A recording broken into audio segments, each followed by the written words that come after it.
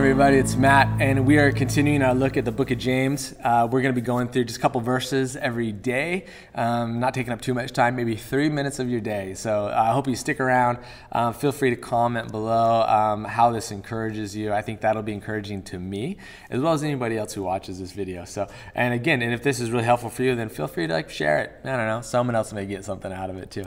Anyways, we are in James chapter 1. Let me pick up on verse 12. Let me read it to you. James chapter 1, verse 12. Blessed is the man who remains steadfast under trial, for when he has stood the test, he will receive the crown of life, which God has promised to those who love him.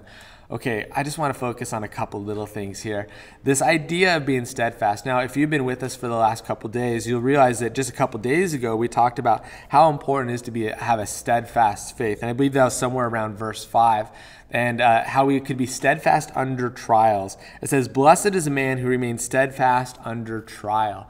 So trials and challenges, again, as I said a couple days ago, we don't look for them, they find us.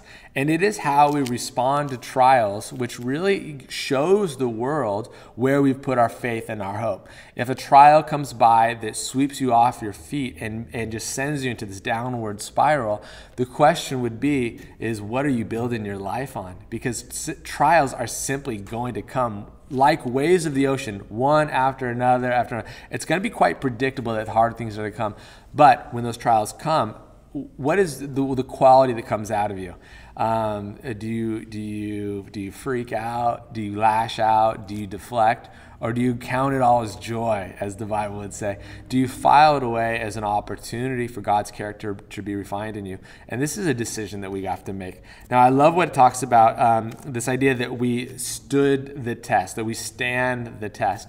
In a couple days, I'm actually going to be competing in a sprint triathlon. It sounds way more difficult than it is, but it's a half-mile swim, 17-mile bike ride, and a 4-mile run. And so I'm doing a virtual sprint triathlon with my friend Jason, and I'm excited. And it is going to be a trial. It is going to be a test on me. But the thing that keeps me going through and putting myself in a situation like that is I love the feeling at the end of the trial. I like getting to the end of the race and having accomplished something hard, and for a moment feeling okay with being proud of myself. And I think this satisfaction of doing something hard and remaining committed through the whole journey, that satisfaction of doing something hard is really beneficial to my psyche, my mental health.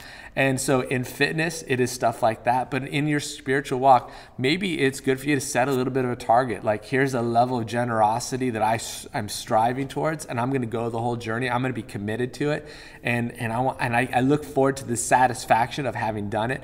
Maybe it is praying with your spouse or praying for your kids, and maybe that's hard, and it's going to take some time to get up to that stage. But imagine the satisfaction of doing something hard and reaping the rewards of it.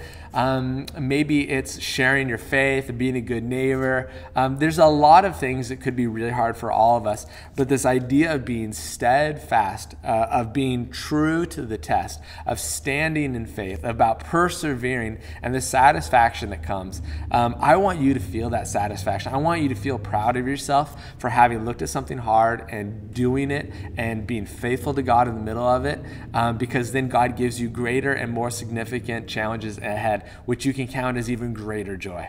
So you got this. Stand in the test. Stand strong. Be steadfast. You can do this. All right. Hey, thanks for joining with me today. Have a great